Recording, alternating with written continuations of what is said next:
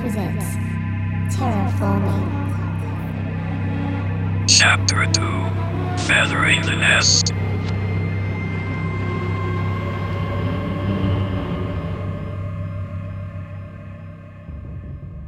Gina lit up another smoke as she looked out over the city. The Indian family sat huddled against the AC unit behind us. My head was throbbing like the walls of a warehouse rave, and my legs felt weak. "Still got that migraine?" Gina asked me. "Huh? Oh. Yeah," I replied. I leant my head against the safety railing and tried to breathe deep. A harrowing scream from the street below pulled me back to reality. Looking down, I saw a young man running for his life. Behind him, a large group carrying makeshift weapons, TVs, and other obviously looted goods. "What the fuck is wrong with some people?" Gina mumbled. "A lot," I replied. I needed a plan. Things were obviously going to absolute shit out there. I paced around the perimeter of the rooftop, trying to come to grips with what was happening and how far the chaos had spread. Almost a block down from us, the tall building that had partially collapsed into the street was burning like a candle. One of the impacts must have sliced off the top few stories, and the open end was alight. The street in front of us was cloaked in pockets of that dark fog, and I knew it was already in the basement, but the laneway behind our building seemed clear. It looked like the bulk of the impacts had hit the centre of the city and out to the west towards the ocean, right between me and where I wanted to be. Home. It was getting pretty dark, and it still looked like it might rain. Parts of the city seemed to have power still. There were lights on in some of the buildings, but large chunks were blacked out. The pub directly behind us in the lane still had juice though. The lights were on downstairs, and there was a guy sitting on some milk crates on their roof as well. With a pint of beer in his hand, he looked up and gave me a little wave. Gina called out from where she and the others were sitting. "Tom, come quick." I ran back over to them. The older Indian woman was propped up against the AC unit and wasn't looking very good. Her skin was pale and her breathing laboured. The younger woman was holding her hands and whispering something to her that I couldn't understand. The boy seemed to be in shock, sitting perfectly still in his stroller next to them. "Is she okay?" I asked, already knowing what the answer was. The younger woman just shook her head. My name is Tom, and this is Gina." She nodded and held a hand up to her chest. "Sadia." "Okay, Sadia. I'm going to go back down the stairs to our office and see if I can find us some supplies. We can't stay up here if we don't have anything to eat or drink. Is this your mother? She looks like she's struggling already. There's a first aid kit in our kitchenette. There might be something there to help." She just looked at me, tears welling in her eyes. "English," she said. "Not much." "Okay, sure. I'm going to go and look for water," I said, pretending to drink, and then pointing at her mother. "Drink?" She nodded. "Yes. Drink good." Gina grabbed my arm as I stood up and whispered in my ear. "Our floor should be empty, Tom. I was the last one to leave. But don't go down to ground level. I tried to get out through the foyer and it's... She trailed off. "Thanks, Gina. I'll be careful." She nodded. "Here, take my card. I'm the fire warden. Mine will open the supply cupboard next to my office. There could be something useful in there." I took hers and gave her mine, just in case.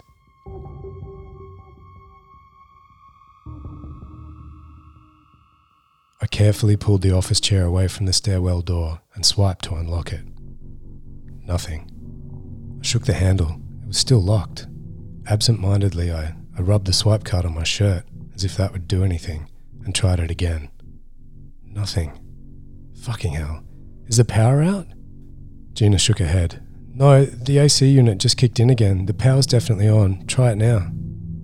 I swiped the card once more, and beep, it popped open. I remember the lights flickering in the basement. "I think the power's going on and off," I called back to the others. "I'm going to leave the chair in the doorway so it stays open, alright?" No one answered. I stepped into the stairwell and left the chair blocking the door. I tried to move quietly, but the acoustics of the stairwell carried even the slightest sound up and down the floors in a reverberant wave. Our office was on the top floor of the building, so there were only 2 sets of stairs to the landing in front of the door, but it felt like a really long way. Each echoing step amplified my anxiety. When I got to the door, it was already slightly ajar. My heart rate doubled. Was it like that when we came up? I don't remember. I tried to reason with myself. Calm the fuck down, Tom. Gina said she was the last one out. She must have left the door open. You're okay. I don't think I believed me. Inside the office, things were much the same as they usually were, except for a few telltale signs of a hasty exit. I quickly made my way through the maze of cubicles to the offices on the other side. Gina's was in the centre, flanked by the supply cupboard and CEO's office on the right, and the elevator doors and kitchenette were on the left. I went to the supply cupboard first. The swipe card worked. Inside was all manner of random office supplies, stacks of notepads, boxes of pens and pencils, and a big plastic jar full of those individually wrapped mints that no one ever eats. Useless. Down on the bottom shelf, though, was a large yellow plastic tub with safety gear scrawled on the lid in a permanent marker. Inside was a fire extinguisher, a couple of fire blankets, some rubber gloves, 2 metal maglite torches, and 3 of those respirator masks you see painters wearing sometimes. Suddenly the power dropped out and everything went dark. I fumbled through the tub in front of me blindly and felt for one of the torches. I flicked it on. Nothing. Batteries must have been flat. Fucking hell. I grabbed the second torch. The beam of light it threw on the wall allowed me to breathe again. I put the lid back on the tub and slid it away from the cupboard door with my foot. As I closed the door, the light of the torch came to rest on one of those break glass in case of emergency boxes hanging on the wall. Somehow I'd never noticed it before. Inside it was a big red button to manually trigger the fire alarm and a gleaming, silver-headed axe. Great, I thought. There's an axe hanging on the wall, but the fire extinguisher's in a locked cupboard. I raised the butt of the torch above my head, ready to smash the glass when the power kicked back in. The fluorescence flickering back into life.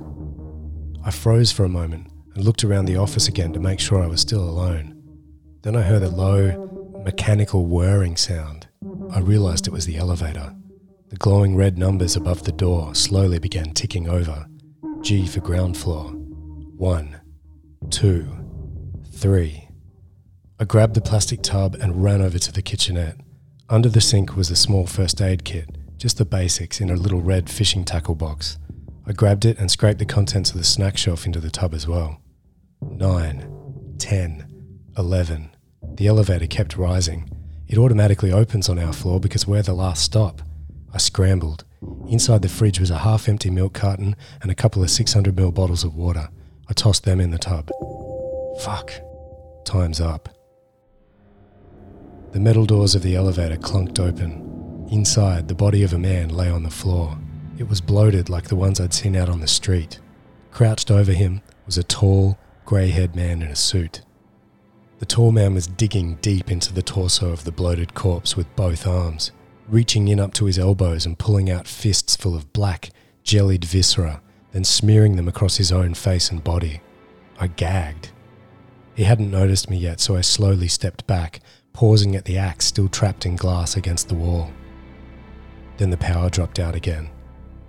There was a shuffling sound from the direction of the elevator, and then a rattling, wheezing cough which bounced around the blacked-out office. I dropped the plastic tub and swung wildly at the glass with the handle of my torch. My wrist slammed into the edge of the metal case. I winced in pain, but swung again, this time shattering the glass. The light of the torch flickered a little as I ripped the axe from the case with my other hand and leant with my back against the wall. The coughing had stopped. I shone the torch around the office, the light sweeping across desks and cubicles. I couldn't see the tall man anywhere. The torchlight flickered a little and then went out. The impact on the case must have damaged it. I shook it wildly and then slapped it on my thigh. It sparked back into life, illuminating the thin frame of the grey-haired man standing right in front of me. My legs buckled a little with fear, and I slid down a few inches as he drove his fist through the wall, right where my face had been just seconds before. He growled and broke into a fit of coughing as he twisted and writhed around like a rabbit with its leg in a trap, trying to free his arm from the hole in the wall. I crawled out from under him, swung the axe over my head and brought it down hard. It grazed the side of the man's head and ploughed into his right shoulder at the neck, cracking through his collarbone and burrowing several ribs deep into his chest with a sickening crunch. The axe slipped out of my hands and I dropped the torch as the man wrenched his body back and forth, a horrific choking cough trying to escape past the blood in his lungs. Then quiet. The fluoro lights above us blinked a few times, then woke up. The grey-haired man was still hanging from the wall by the elbow, bent over backwards awkwardly, with the axe sticking up in the air like Excalibur in the stone. I gagged again, and then vomited into a small bin next to the desk beside me. When I turned and looked up at the man again, his body had already begun to swell and puff up, viscous black liquid dripping from his mouth, nose, and the axe wound.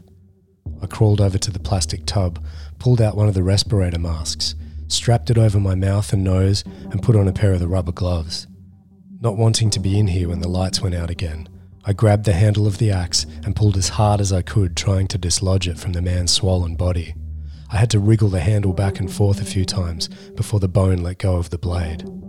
I stuffed the torch in my pocket, grabbed the plastic tub in my left arm, axe in the right, and headed for the door to the stairs.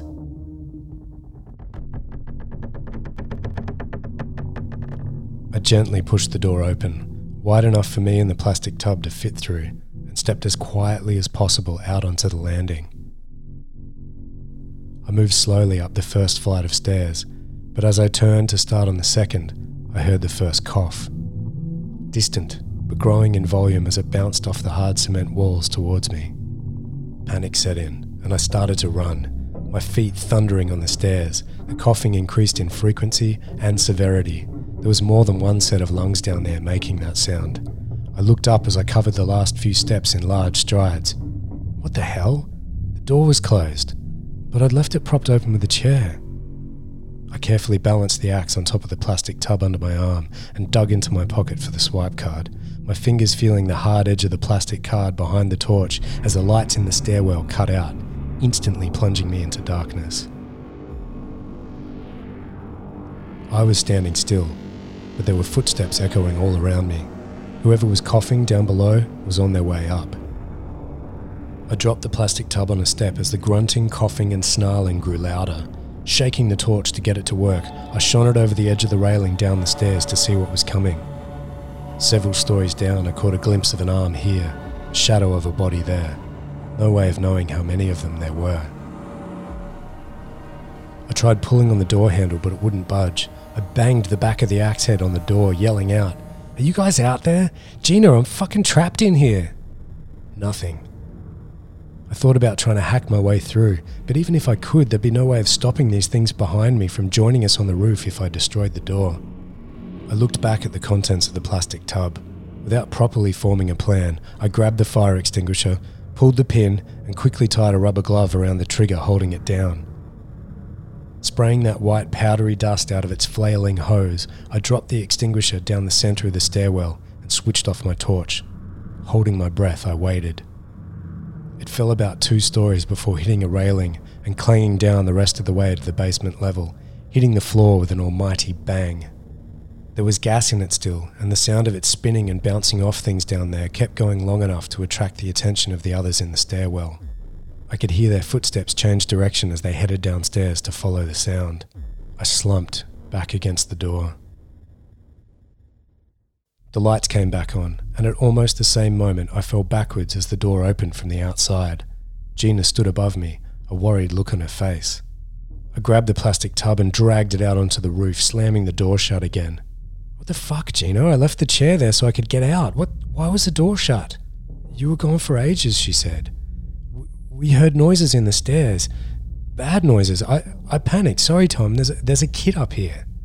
I pulled the respirator mask down under my chin and tried to settle my breathing. All I could think about was my own family. I prayed to anyone who was listening that they were home and safe. I just had to believe that that was the case and keep going until I got to them. I couldn't get stuck on what ifs. "It's okay. You made the right call, I said to Gina. Those fucking things are in the stairwell. Right on cue, the door behind me shook as something smashed against it from the inside. We backed away.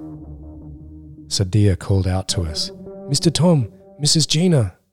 I dragged the tub over to the AC unit and pulled out one of the bottles of water, twisting off the cap, ready to hand it to Sadia's mother. But she was already gone. Sadia was holding onto her hand, but dropped it quickly as it started to swell up like a balloon. She pulled her son in the stroller back a few feet and watched in horror as her mother's corpse contorted before her eyes. The banging on the door to the stairs intensified.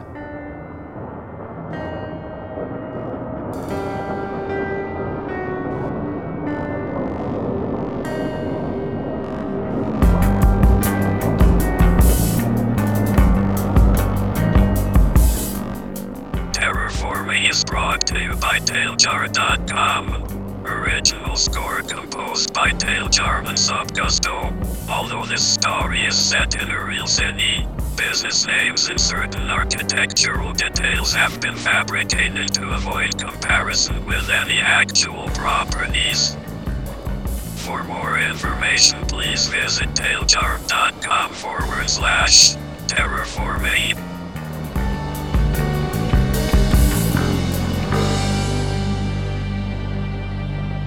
Copyright Jasper St. Auburn West, 2020. All rights reserved.